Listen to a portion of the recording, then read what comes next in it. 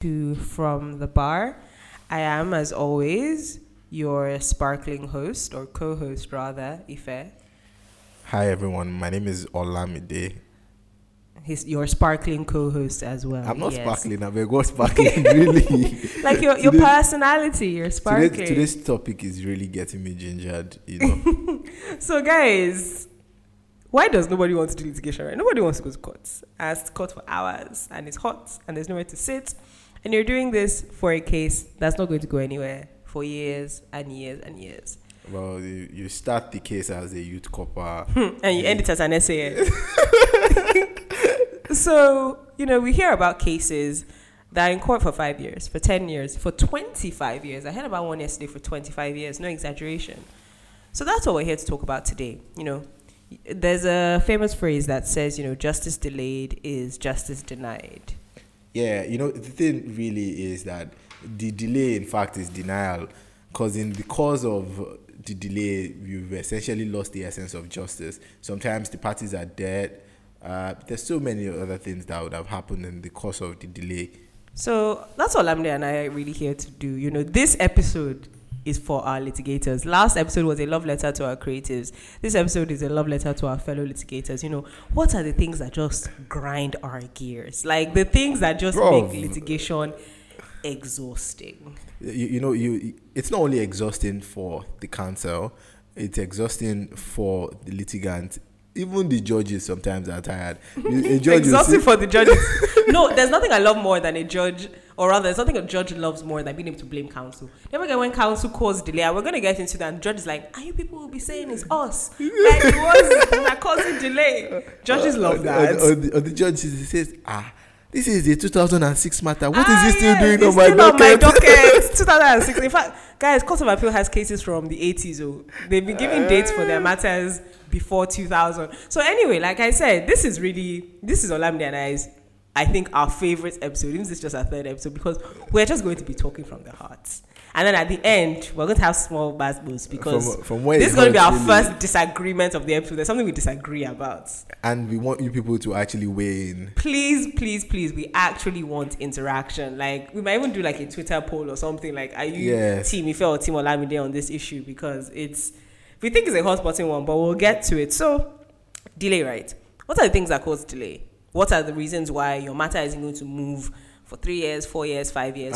And to those people who always tell me, when I tell them I'm going to court and they tell me, I hope you won, or I hope you win. This is why I don't win the day I go to court. So what's the first one? Well, we're from the bar, but we also have to give a shout out to our members of the bench as well. And sometimes what causes delays when judges don't sit. Now, there's a variety of reasons why judges don't sit. Maybe you're the admin judge and you just have administrative duties. This happens a lot, actually, with admin judges, unfortunately. You hear, my lord is in Washington, D.C. My lord is in Abuja. My lord is down the road for a different event. Or, judges are people too. They could take ill. They could want a little vacation. And also, judges need time to write their rulings and their judgments out as well. But a major reason that causes delay is you get there, you have your date. It's January, you get a date for July. July 13th comes, you go to court, and my lord is not sitting. You know what even gets, what makes it worse is there's sometimes the court will not be sitting and the registrars had this information beforehand. Oh, God. They have the number of counsel on the processes. The processes coming up because I've seen the way registrars arrange processes. So they arrange files in cabinet based off the dates. So all you need to do is bring out all the files for that day, adjourn the matter, and inform counsel. Although there's a particular court in the Federal High Court that does this now, they have a group chat for all the counsel. Yes.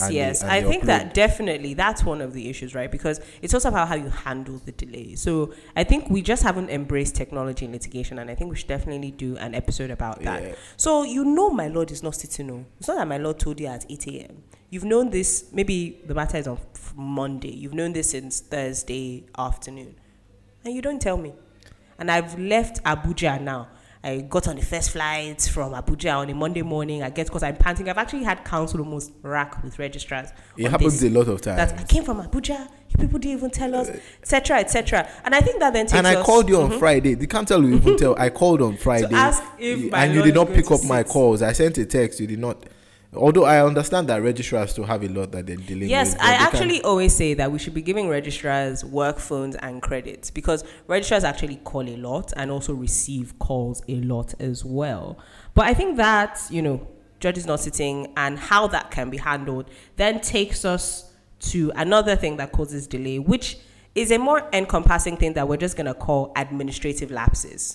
Yeah. So, for instance, you have a situation where you're meant to report service, and yes, the belief has served, but he hasn't put the affidavit of service in the court's file, and you're wondering why did you not do this? This should ordinarily come after you served. Once you serve, you have to depose to an affidavit of service and put it in the court's file. So that's one, right? But then what happens if you're the one who served and you get there, maybe you didn't do an affidavit of service and you want to proceed to hear your motion because they're not around? You've served them, but you didn't do an affidavit. And the court says, well, I'm not proceeding without an affidavit of service. Adjournment. Yeah. Or your matter came up in January. The other side wasn't there. The court said, we adjourn it to March. We'll send a hearing notice. You get there in March. The courts do not send the hearing notice. Adjournment. So another 2 months lost. Another 2 months lost. But then what is even making it that you're giving me 3 months, 2 months, 5 months adjournments? Well, it's overcrowded court lists. The dockets are overcrowded. I can recall I was in court one of these days, and the judge actually, because the counsel had complained that the judge was not treating the matter with seriousness? enough speed. And the judge said, I have about 780 matters on my docket. There's no way I can go faster than this. And to be honest, it's actually very unfair. Because people sometimes would clog the cause list or the docket with unnecessary suits and abandon those suits. But those suits still have to be heard. As a judge, I cannot say that, this suit, nobody has appeared for this suit at the last 2 sittings, so I would not take it seriously or I wouldn't put it on my cause list. You put it on your cause list. The worst you can do is strike it out after 3 times and no one has appeared. But you put it on your cause list and nobody still comes. You can't put other matters that would ordinarily proceed on your cause list. And there's also, in fact, as well, the structural and institutional deficiencies that cause delay. And I think that would actually also fall under administrative lapses. Like my favorite one, there not being light, which I think goes hand in hand with my lord is not sitting.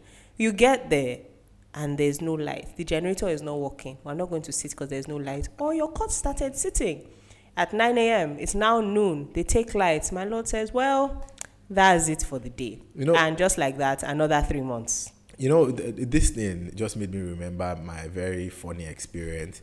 So I had to go to Ibadan sometimes last week for a matter. I left Lagos. We called the registrar the day before. Registrar told us, the court will sit. I went to Ibadan. I had to pay a cab to take me to Ibadan. I slept over at Ibadan.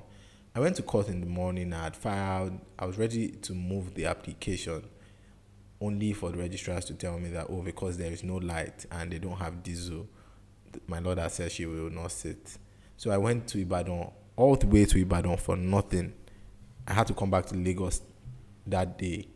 I had already incurred costs in the hundreds of thousands going to Ibadan, and you tell me the court is not going to sit. Now, we've spoken about, the contribution that our honored and respected the court members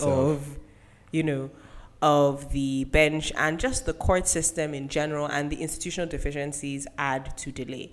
But what about counsel themselves? Remember the analogy I gave at the first time where time and time again, judges will actually say, it is you, counsel, that cause delays.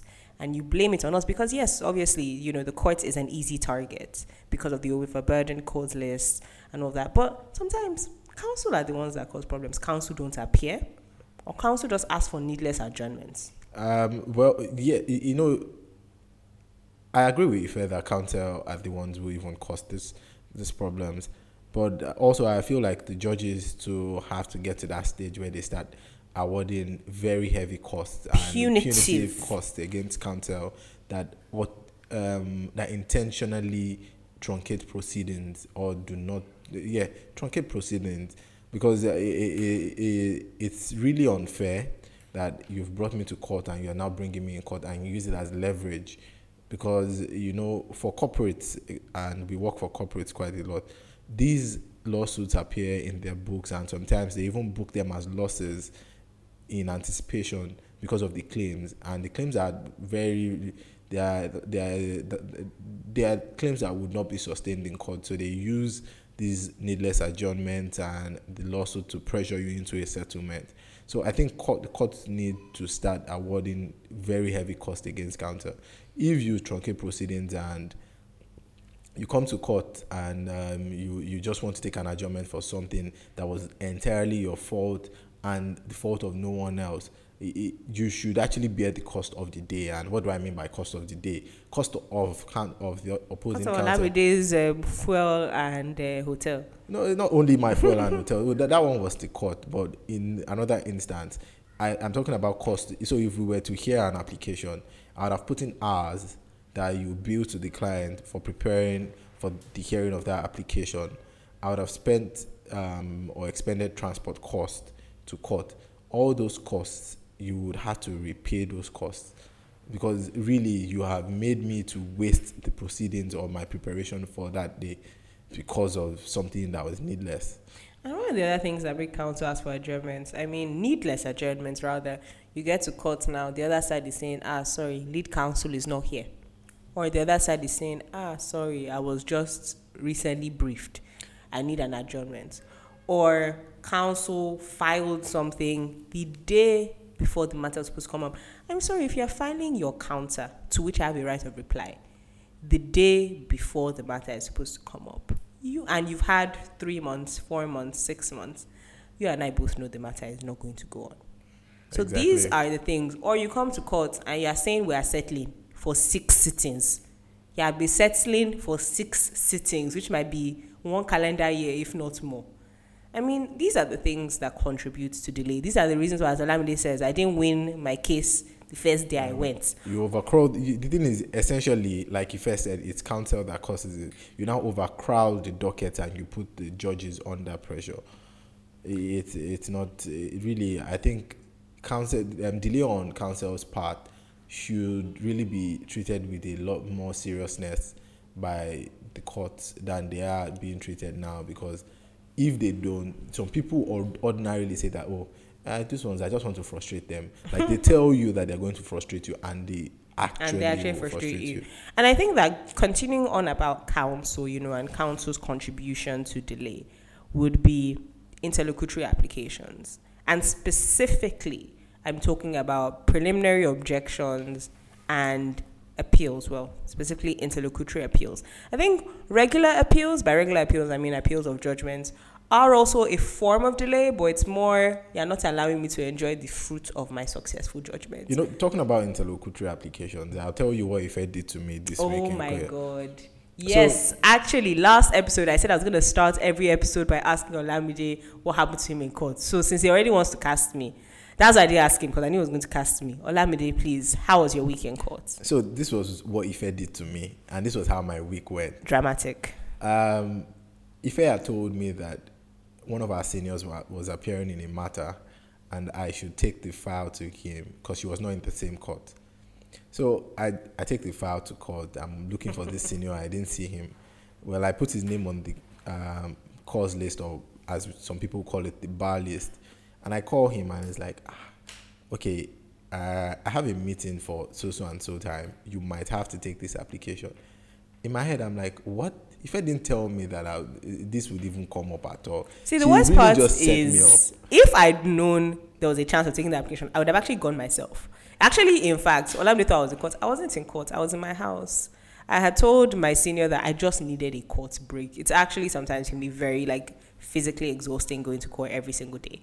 So I'd asked him and said, since he's already going to court regardless, can I just be excused from having to go as a junior? And then I'd asked Olamide to please help me take the file to court since he And was in the same court as the senior. I ended up reading the file. It was I had to go through the entire file, and apparently there was even an interlocutory appeal in the matter. There was an interlocutory application. I think it was an application for stay, and that was the application that was ripe for hearing. I'll tell you it was ripe for hearing, although it didn't go on eventually, and the senior still came. And personally, I don't see why the application did not go on that day, because it was in the Federal High Court. Counsel came. Sorry. Counsel came and said, "Oh, they have a right of reply." And I've checked the Federal High Court rules. Your right of reply in the Federal High Court is not as of right. You actually need to seek leave. And if you don't do that before the proceedings, or file an application to that effect before the proceedings are actually, or the application would be ripe for hearing in that instance. And that's what we say about delay. Now the proceedings have been delayed till after vacation. Yeah, so that's what happened to Olamide. That was not my fault. That was situation. As a litigator, you have to be quick on your toes. But funny enough, what happened to me this week in court, or rather, I guess last week, since this comes out on a Sunday, and Sunday is the beginning of a new week. It's kind of something similar to Olamide's, or rather a near miss. So I was supposed to be in two courts, the National Industrial Court in Ikoyi and the Tax Appeal Tribunal in Ikeja. My matter at the Tax Appeal Tribunal, otherwise known as the TAT, was not going on. So it was just for me to go show my face and get a date again, delay. Why was it not going on? Well, counsel had written us a letter that they hadn't filed yet, so they wouldn't be appearing. So we're just going to get a date. My matter at the NICN, that's the National Industrial Court, was just supposed to come up for a ruling. So I realized this conflict like the day before. Let's say I was supposed to go, actually, this sounds really bad, but I think I realized it the day of, the morning of at like 8 a.m. So I checked to see who wasn't in court, and I saw that one of my juniors wasn't in court. Yes, I know even as baby lawyers, we have juniors as well. Can you imagine? So I realized that one of my juniors wasn't in court. So my plan, obviously, was to ask her to go to the Ikoyi court, because our office is in Ikoyi, and I just didn't think it was right to ask someone last minute at 7 a.m. that they should start going to Ikeja. So I'd called her. I said, she should please go to the Ikoyi court. I'd explained everything. Then I called my senior. Funny enough, the same senior in this story that Olamide is telling. And I told him, I said, I just want to let you know that this matter in Ikoyi, which is our matter we're handling, which is coming up for ruling, that I have asked this junior to go. Now, he didn't necessarily have a problem with it, but I could tell that he wasn't a big fan of the idea. So because I already know that, I'd I'm not the one that put us in the bind. The situation of litigation is what put us in that situation, double situation. But I still asked him. I said, okay, if he's not too comfortable with the idea, I can ask her to go to Ikeja, since that one is definitely just for a date. He said, yes, he'd prefer that. So I called her. I said, please, I owe you lunch. Please start making your way to Ikeja. She went to Ikeja. No problem there. And I'll go for this, my ruling, in aggressive quotes. Please tell me why not only was the ruling not ready, but actually, what the judge wanted us to do was add on braids, basically take argument. So the general context was, this was a matter that was before a new judge, because the judge had been transferred. And in fact, that's actually another cause of delay, when judges get transferred. And your matter has to either start from the beginning, or you're spending a lot of time catching, the judge up. So instead of, giving the ruling, he was supposed to rule on whether or not he wanted to hear the preliminary objections before a trial, or whether or not he wanted us to, just defer our arguments to written address. He said he would think it over and rule. Instead, that's how he started asking us questions about our preliminary objections. Why have you filed? Why didn't you file it with final written address? What happened in the other case? Because it was on the basis of estoppel. So he was saying, okay, what happened in the other cases? What's the similarity?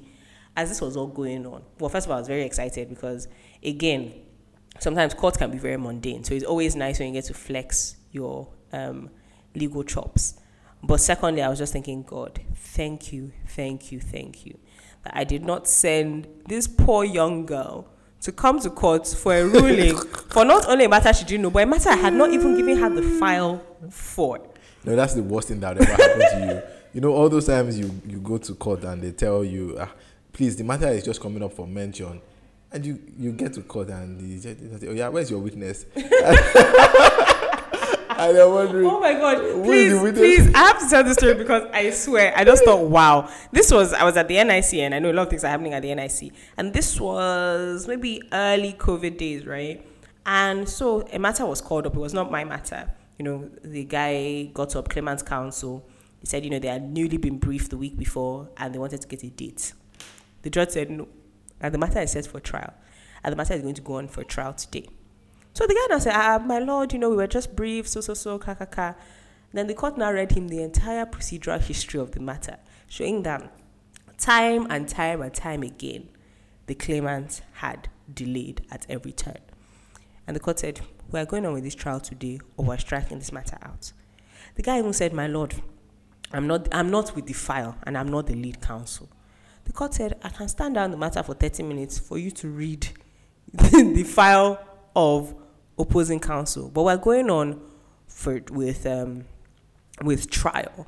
So, and no, this must have actually been the defendant's lawyer that said all of this, because it was supposed to come up for cross-examination of the claimant's witness. And that's how they went on for trial. My lord stood around for 30 minutes. Our guy went to go and read file. And just like that. And the court actually asked him, how many years post-call are you? I think he said it was 5 or 6 years post-call. I just thought, God, imagine if this was me. I think every junior would be able to relate with the fact that the times they send you to court for something very mundane, and you get to court, it's not mundane, and they tell you that the very life and the heart of this issue is what we are contending today. Like how one of our friends, they're so confused. One of our friends told us last week that he went to court and he had been the one to go to court the time before, and he knew the matter was coming for mention. He had come back, told everybody, it's for mention. So he gets there now on the date for mention. He sees senior advocates and two senior advocates. And obviously they are juniors there were about 5 people for the opposing side.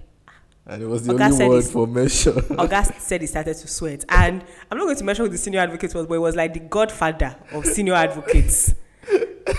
So he started to sweat that, maybe no be mentioned. Unfortunately for him, we called the seniors in the office. And nobody answered his call. He now went to the registrar and said, what's this matter coming up for? The registrar said, mention. Say, okay. Then opposing counsel now called our friend over. Obviously, our friend is the one that went over there as, being called over by 2 learned SANs. Then the learned SAN now said, we want to proceed. We just have an application. It's nothing big. My friend said, I've entered it today. Eventually, he was able to reach, his senior, and the matter didn't go on. But that's just to show that, if there's any advice we can give, and I think that also we should be giving one practical piece of advice, again, not legal advice, for lawyers out there is, don't go to any matter without knowing. Reading the file. Read the file. And that is why it's good to get to court early. When you get to court early, just open the file. Even if it's just the statement. If you get to court early like Ife, yes. Just read the statement of claim. At least no one would be able to run circles around you. And always talk to the person that went to court last. If not, I don't pity you. So what causes delay, right? We've gone over, the contribution of the courts to that, the contribution of counsel, and part of that contribution is interlocutory application, people filing needless and nonsense appeals, people filing needless and nonsense interlocutory appeals, although this is where Olamide and I disagree. Olamide said he doesn't think preliminary objections are a delay tactic. They're not necessarily. I said a lot of the time they're a delay tactic. No, yeah, some people use them as delay tactics, but if your suit is faulty on a preliminary basis, or if your suit is faulty, why don't I just appeal to the court to dismiss it on a preliminary basis? If it's a delay tactic, if, for example, now you are a defendant and you're talking about improper service and you've been served, to be fair though, I see your point, because obviously if there's a basis for a preliminary objection, then that means that there is a right, there's a technical or a legal right, a procedural or substantive right. But that does not change the intention behind the preliminary objection. What you're talking about here is intent, right? The intent being as a delay tactic, and the fact that people do use preliminary objection as a delay tactic. I don't disagree with that, but I would not target at something that causes delay per se. I would definitely tag that something because it's part of also what's overcrowding our Well, course list as well. Me and Ife have started disagreeing. We are still getting there. Then the second one, obviously, is interlocutory appeals. Appealing over the smallest, dumbest thing. Again, like in the first episode, I mentioned about how someone was appealing the judge's transfer of the suit from one court to another court. Just needless, unnecessary appeals. Yeah, there's some appeals I feel like, or interlocutory appeals that I feel like you can wait till the end of the suit. For instance, the judge strikes down a piece of evidence or refuses to admit one, even after you've addressed the court. I think you can include that in your ruling and proceed with trial. Because the truth is, if the judge refused to rely on that piece of evidence and goes on, he'll probably, in your opinion, and why you will be appealing is that this decision, you will reach a decision that will be contrary or adverse to whatever your case is. In which case, you can always ventilate after he has even given his final ruling. So why preempt? Let him do it. But I know that there are other considerations. This is not me giving free legal advice. This is just how I think. Is this a new tagline, Olamide? This is not free legal advice. No. I'm just saying, like, it's just me thinking logically now on certain things, on the way I feel like certain things can be done. Okay, so guys, apparently this is a new tagline. We're not giving free legal advice because at this point we say it multiple times an episode. So should this be like a new short game? Like every time Ife and Olamide say we're not giving free legal advice, take a shot. Although this is not me also saying you people should be drinking. No, I'm actually personally teetotal, but that's a different story.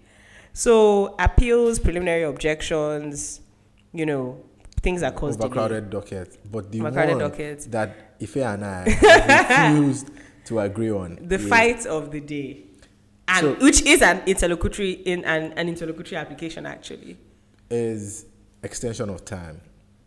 Drum roll, please. I know it doesn't sound exciting, no, but trust me, when you break it down. So if I was going to tell you our position, the correct position, the position of the law and of 99% of lawyers and judges. Okay, and I'll tell you what my own position is. The wrong radical opinion. That's the position you would agree with. So yeah, Ife. Why are you biasing the people? I'm not. You said yours was the correct position. I just told them they would agree with me. In accordance with 99% of... Okay. All right. So we're going to break this down, extension of time, in a very simplistic manner. And for those of you that are lawyers, because you want okay, get to the point. No, the litigation guys, you guys, this is where we need you people. No, we actually need everybody in litigation to open both of your ears and please, because we genuinely want to know, who is right. Like every time I see somebody I know that is a lawyer, I pull them in and say, this argument Olamide and I having, who do you agree with? So we actually want to know. So I'm going to go first because my side is the standard side, the status quo. Is the nonsense so many people do as far as I'm concerned. My side is the status quo. So yes, so I'm going to explain. So you file a process, right? And you file it out of time. Let's use, I think the example we've been using, and you'll understand why, is appellant's brief, so appeals. You file your appellant brief out of time. So I believe the rules here, and Olamide, please, if I reference any date incorrectly, please let me know. Or even our listeners out there, I'm not looking at the rules right now, I'm speaking from the heart. So you file your appellant's brief 45 days after you transmit your records, right? Yeah. So let's say 45 days after transmission of records is 1st of May. Let me make it easy for myself. But you don't file the appellant's brief until the 3rd of May, meaning you're out of time. By 2 days. Yeah, out of time. Now, you file your appellant's brief on the 3rd of May and you serve your appellant's brief on, let's say, the 4th of May, for practicality's sake. Although, to be fair, Court of Appeal serves, so you're not supposed to serve yourself, they serve, so it probably won't be the next day, but if you're lucky, maybe they serve on the 4th of May. Now, the rules say that you're supposed to file your respondent's brief 30 days after service of the appellant's brief. So let's say 30 days after service of the appellant's brief is, and please nobody go with my math here. Let's say 30 days after the appellant's brief is 1st of June. Let's just say that for... no, okay, let's just say 5th of June. 5th of June for a complete... Okay, yes. Okay, I said 4th of May, right? So 5th of June for completeness sake. Now, when you served me on the 4th of May, You had filed 2 days out of time. You probably also served me your motion for extension of time as well. And you probably included a deeming order in your motion for extension of time. And you filed an affidavit of compliance that says you've paid default fees. Yes, that says you've paid default fees. Now, obviously, we all know that you could file just your motion for extension of time as is, and then, get your relief for extension of time granted, and then file your process. But generally, for expedience and practicality sake. And in fact, you'll be incurring more default costs. No, actually, Time stops to run when you file. Yes, time stops running when you file the actual process. Yes. So, you file at the same time, you serve it. So really, you're just looking for the court to deem everything you've done as proper. Now, let's say Court of Appeal gave us a date for January 2023, right? So what's going to happen on January 2023 is we're going to hear that your application, your motion for extension of time. Now, you've served me on the 5th of June. You've served me an irregular process. No, I served on the 4th of May. Mm-hmm. You're meant to file by 4th of June, 4th of May, yeah. You're supposed to file by the 5th of June. You've served me an irregular process. So, the crux of Olamide and I's argument, which I've now got into, is when does your time actually start to run? When you are served with a process that has been filed out of time. Team Ife says that in accordance with the rules, your time starts to run when that process is regularized. So either when it's regularized or when the relief for extension of time has been granted, whichever way it is, if there's a deeming order or not a deeming order.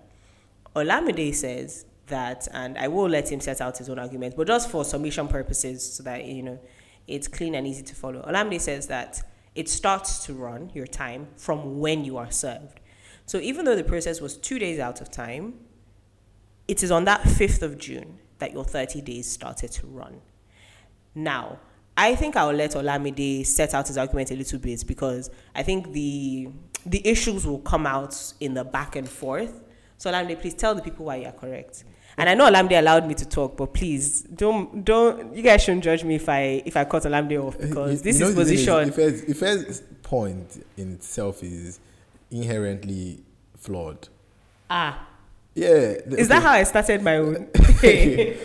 So let's really get to it.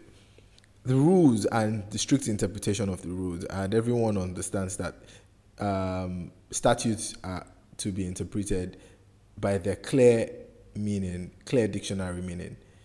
If the statute says that you should file a process after service, the statute has said nothing about regularizing. In fact, my own opinion is that the only penalty or the only punishment for filing out of time, as stated in the rules, is the payment of penalty.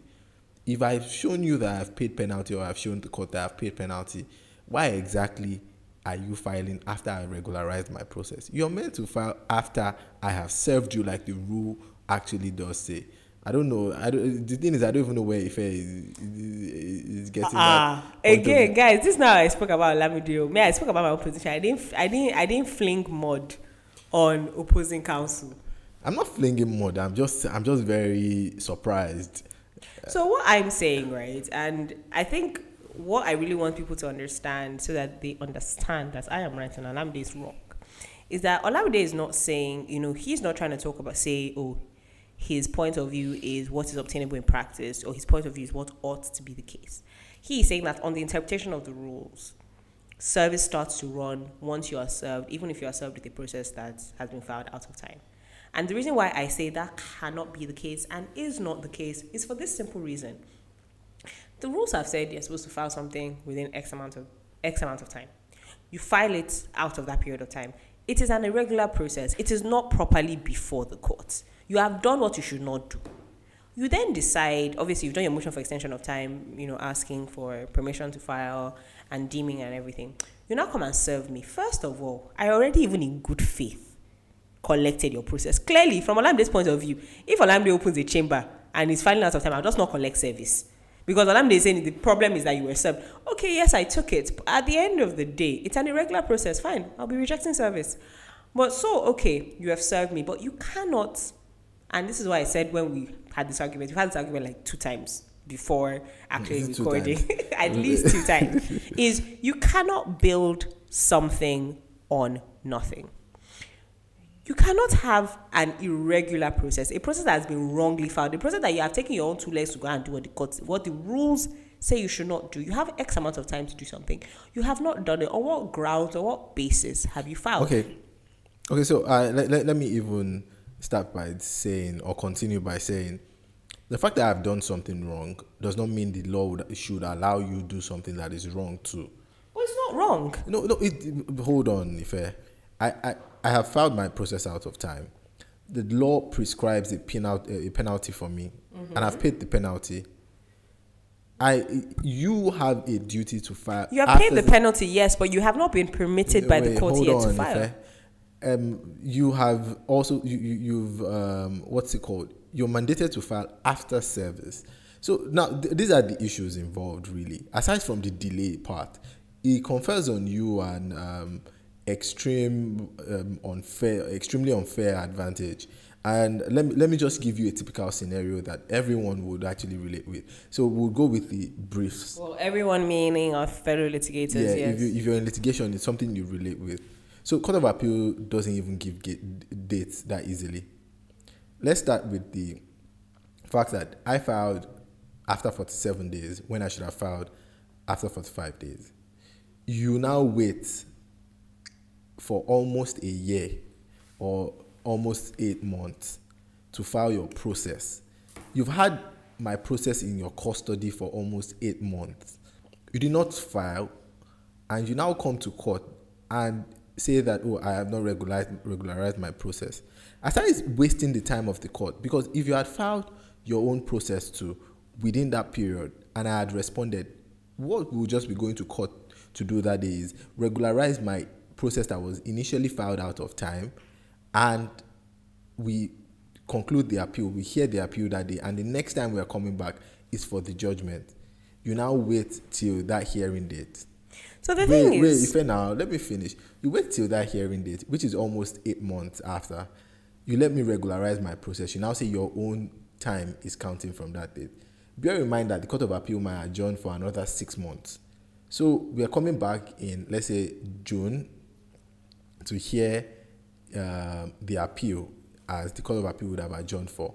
You don't now file your own process until a day before the proceedings, maybe on, let's say, 2nd June. You file on the 1st of June. So you've had an unfair advantage of almost a year, or more than a year, in fact, to file your process. You pay penalty, and I'm forced at that date to take an adjournment for another, let's say, 6 months. We are coming back again in January, and I file my reply, and that is when we can now hear the appeal.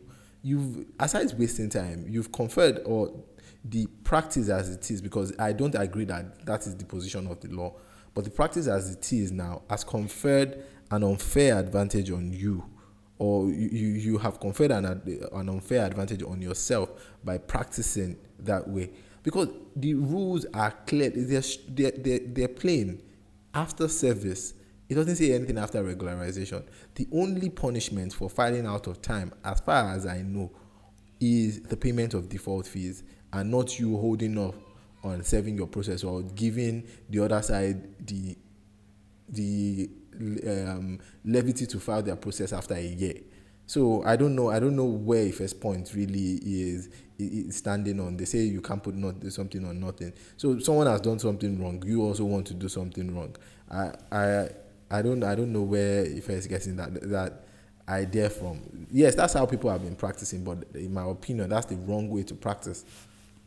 I said, let me wait for Olamide to stop talking, before people will say that I'm bullying Olamide and I don't let him talk. Olamide, may I proceed? You may proceed. I don't even know if I remember my point again. After Olamide had taken like 10 minutes to bias the people. But the point that I'm making, and I like how Olamide took shots at my something or nothing, is this. Olamide argues, and that's the point that he just finished discussing, that, it causes, this kind of practice of believing that, or your time running from when an extension of time is granted, it causes delay, it's an unfair advantage. I agree. 100,000% agree. If what Olamide was here saying is that this practice in the rules of service not starting until it's regular, until regularization, until extension of time being granted, is wrong. It causes delay and is not obtainable in practice, and it's not even done in practice. I would be on his side. I would be on his team. Anything to cut down delay, except when it works in our favor, of course. You can imagine. But what Olamide is saying is that on a clear interpretation of the rules, your time starts running even when you are served an irregular process. And that is the hill I shall die on, this metaphorically. Because he is not talking about what's obtainable in practice. He's not saying what ought to be. He's saying it is what it is. And it is that nuance that I'm catching him on, which is I'm saying that is not what it is. It is clear from those. Okay, yes, no, see. I believe that it's very important to be able to accept and point out the flaws of your own argument. Because if you can't even accept an objective flaw, then nobody can even see you as reasonable. So I agree that the rules say, filing after service. Thank God you agree at least. I even agree that the rules do not define service, although I'm sure that there's case law that defines service, but the rules don't define what service is. I'm sorry if I'm interrupting, but I don't think there's anything. CO, you people CO. I don't think there's anything that says that filing out of time makes your process incompetent, or even the interpretation of rules, as the courts have even said it, non-compliance with the rules, they are not they will not act in a way to nullify the action, or so see, that's fine, but I'm not saying it's nullifying your action. But what I'm saying or even is the process you're filing. What I'm saying is that to say that I should file my counter when or my respondent's brief, whatever it is, when your process is still out of time, or rather, let's say my reply, because you wouldn't be filing a counter to a motion, because generally, obviously, your motions, like your motion to strike out and all of that, are independent. There's no time within which to do those. But you can't say that filing my respondent's brief when your appellant's brief, you've done what you're not supposed to, right? But you have decided to take it upon yourself to still file anyway. Hey, I'm going to try my luck. You filed an application for extension of time, asking for permission and asking for a deeming order. That is not granted as a matter of course. Yes, before Olamide jumps in, I recognize that 99.9% of the time they are granted. In fact, in 3 years of baby lawyering, I can probably count on one hand the amount of times I've seen one rejected, if even at all. What I would even argue is that rejecting or refusing my application for extension of time, personally, I feel like it's a breach of your Section 36 rights. I think that argument can be made, but I don't think that it's a matter of course. It's definitely an objection. You've collected my penalty. You've collected the penalty that I paid now. So what are you? I've actually always wondered about that. If this has happened to anybody, please let us know. If they reject your application for extension of time, did they return your default money? They can't, because you've collected money. No, it's like when you buy something and you go and refund it. Just go to registry and say, they rejected my application, please refund my money. Where's your POS? And it's because the process in itself is not going in that case. So there's nothing to extend time for. So, but the point I'm making is, I feel like Olamide's argument treats extension of time as though it's a matter of course, as though it's just an administrative letter or an ex parte application. You can object to an application for extension of time, right? You can write a counter. I have done that before. In fact, I've done that more times than Ife is one of those people that actually cause delay. Please, Olamide is PO king, preliminary objection king. I'm not a PO king. I'm just saying that look at Ife. He's under the tutelage of PO kings, so I beg. So Olamide is a PO king in the making. But the point I am simply making is, you can counter an extension of time. It is not a matter of course. The court can reject it, and the fact that the court rejects it means I cannot build on what does not exist. You want me to build a house where there's no foundation? I should build my house in the sky, in the clouds. See, I still do not agree with what Ife is saying. I never agreed in the first place. Not like she's convinced me now, but yeah, I don't agree with Ife's point of view. I personally feel like it's been a clear misrepresentation and misinterpretation of what the law is, and so yes, it's been the practice, but it's not the right thing. Although I would venture an opinion as to how this can actually be resolved. So personally, it was something I just thought about because of the numerous arguments I've had with Ife. Why don't we have a Numerous.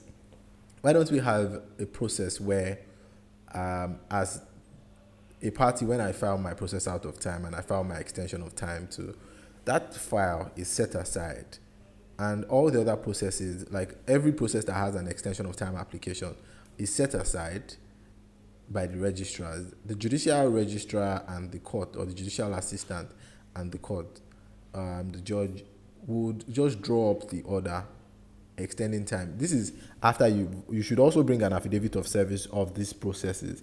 So after 7 days and the other party has not responded, which is the normal time for responding to a motion, the party has not responded after 7 days, the registrars will now compile all these processes, move them to the judicial assistant and the judge. They draw up an order granting the motion and this is going to be a motion granted in chambers. You don't have to necessarily come to court to move the application. It's granted in chambers, and an order is drawn up and dispatched to the parties with the same way hearing notices are dispatched to parties, so that everybody knows that your time has already started running. You cannot wait for 2 months till the hearing of that, the next hearing comes up for you to now say that your time starts running. An order has been drawn up. It's an order of court. It's an enrolled order. The time has been extended, so you now start moving. You move from there rather than wait till the end of or the next hearing date for the party to move it in court when the application is one that can be granted in chambers. Yeah, so I that is my own view, really. Like I said, I don't disagree with Olamide on the dangers or that these are bad habits in practice can cause. In fact, I would even go a step further and say, in terms of solutions, that motions for extension of time, let it just be ex parte, or let it be an administrative process whereby you write a letter, or even just orally. Once you've paid your default fees, just orally move that your process be deemed, and everybody knows what they are doing. But as for the rules, and as for me and my house, as they like to say, me and my house follow the Lord, we follow the rules. So I don't know the rules they are following. Ife is following because the Federal Court Rules, Civil Procedure Rules 2019, the Lagos State Civil Procedure Rules 2019, the Court of Appeal Rules of 2021 or 2021. Yeah, yes, Court of Appeal Rules 2021. So, yes, guys, please read the Court of Appeal Rules 2021. There's a lot of interesting changes in there. Like your written address can be more than 3 pages, no, 5 pages. Sorry, that's 5 pages, and it's still supposed to be like 14 fonts. Good luck. Good luck to those that try to make arguments with 14 fonts with 5 pages. The Massachusetts just have told us they don't want us to file written address. I don't know why they've allowed us to now file written address. You people want to be stressing those old men. You want to. No, Court of Appeal judges are actually like ruthless. Don't do nonsense. Don't go to Court of Appeal if you don't know what you're doing. Don't go if you don't know what you're doing. So I saw one time they struck out someone's motion for not having grounds, and they gave them a date in 9 months. Can you imagine being the person that drafted that motion without grounds? You have to go to the office and say they struck it out. The Court of Appeal rules, even the one before now, the old one, it states that when you're filing, when you're filing your motion, it should have grounds. Like the rules clearly state. And sometimes we don't see the rules now. Like you see Olamide now. Olamide he's not seeing the rules. Who is not seeing the rules? Or rather, Olamide now wants to be a stickler for the rules. Okay, so if you agree that you people are deviating from the rules. Anyway, thank you so much, guys. Please, let us know what you think about this whole extension of time argument, and also any funny stories you have about delay, your longest case that you're handling or that your firm is handling. Next time, we hope it will be a very interesting one. We'll have a guest for the first time. You'll be hearing somebody else's voice. We'll post what that topic will be on our Twitter and on our Instagram in the coming days after you've had time to simmer over this one. As always, it's been Ife and Olamide from the bar. All right. Bye, guys.